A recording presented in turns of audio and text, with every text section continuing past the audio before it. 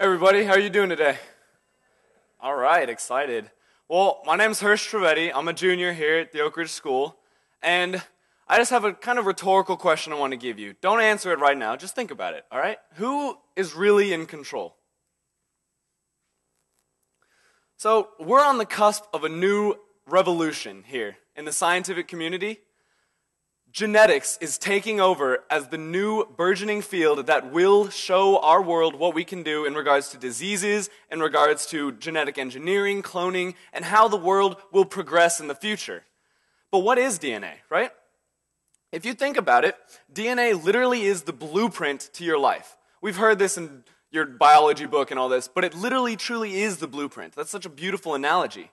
And just recently, for about 13 years, it took about 13 years and over $1 billion, and we managed to sequence the human genome. One person's genome.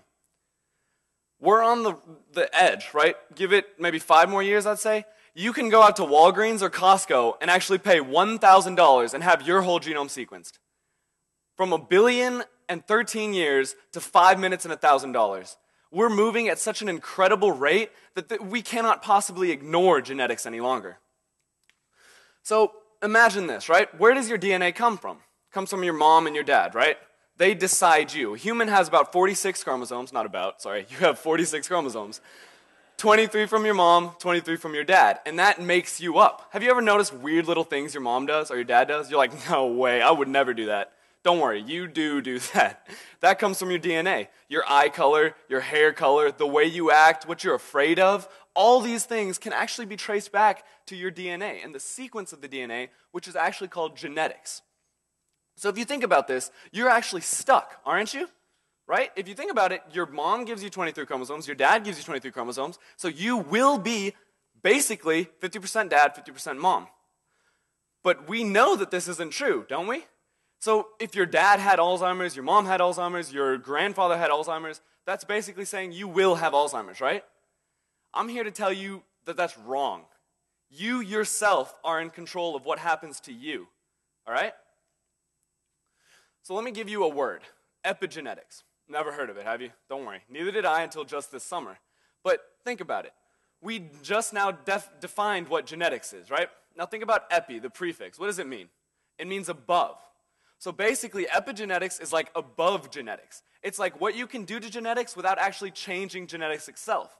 So if you make changes about where DNA is used, you're applying epigenetic mechanisms, to say.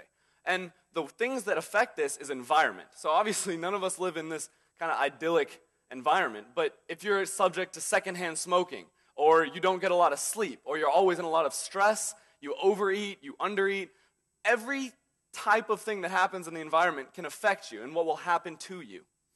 So let's take this one step at a time, all right? We're getting a little bit ahead of ourselves. What really is DNA? If you think about it, it truly is these A's, C's, T's, and G's, adenine, guanine, cytosine, thymine, which is just a bunch of words, don't worry. We know that they're base pairs. You guys, high school, we know what's up, but parents, don't worry. Some of you do know, but it's just a bunch of letters. But these letters, when they're paired together, they actually somehow magically tell our body to do this. Tell our body to be able to let us move, to think. How does that happen? Our body, the blueprint, that blueprint DNA comes back, that analogy. So think of the DNA as the blueprint, the architect, per se, for your house. And your house itself, the bricks, the builders that make it, are your proteins. So DNA gets turned into mRNA. And then that gets turned into protein. Just technical stuff. It's okay. But the DNA gets turned into mRNA. The mRNA goes to a part of the cell and gets turned into proteins, which are the actual things that make us run. Proteins make up your cell membrane. They make up your blood. They make up your cells. They make you, right? And what happens if the DNA sequence that you have is mutated? So say the sequence is ACGT. Say it's ACCT. And that protein then makes mRNA, then goes to protein, right? That protein that's now created is going to be malfunctioning somehow, right? It's going to be messed up in some way, and that is basically how genetic diseases come about. And we now know that most diseases, pretty much all diseases, have some genetic component in them. So if we can regulate this kind of thing and change, because after all, we use about 5 or 6% of your DNA total. If we took the DNA in one of our cells, of which we have like 1 trillion, and unraveled that DNA, it'd be 3 meters long in one cell. So it's wrapped up tight, right? And you only use a portion of that for this amazing being called the human being.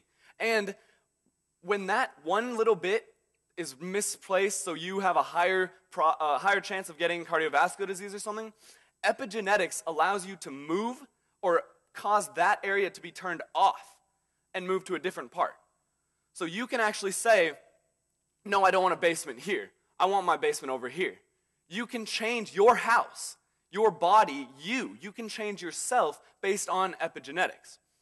Now, we face a lot of challenges these days, right? There is, just take a look at this, stress, smoking, not getting enough sleep, obesity. This is actually a little cartoon. It's cut off a bit, but it says, what fits your busy schedule better? Exercising 1 hour a day or being dead 24 hours a day? So these types of things, the environment you put yourself in and the way that you interact with this environment can actually change your DNA. So imagine this scenario. Your father has cardiovascular disease, your mom has heart problems, and your grandfather died of a heart attack. Based on what we know today and the genetics that run through your family now, you will have some form of cardiovascular problem before you die, or it will be the cause of your death. If you take these epigenetic considerations into hand, we've heard about this on the news all the time, right? Go out, exercise, eat healthy, all this stuff that we hear about all the time. We're like, yeah, I know what's up. But actually, if you go out and do it, if you take these things with this scientific background and affect it, you don't just affect what physically shows up. You affect what's going to affect you in the long term. You change how you will act 20 years from now, a day from now. Have you ever noticed that after you exercise, you feel a lot better? Obviously, this is like short-term endorphins, kind of happy stuff goes off in your brain. But overall, that changes and makes a trend for you to be more happy, a more lively person. So overall, you can change the way that you are. So if we really take that question into consideration, who really is in control? You are. Thank you.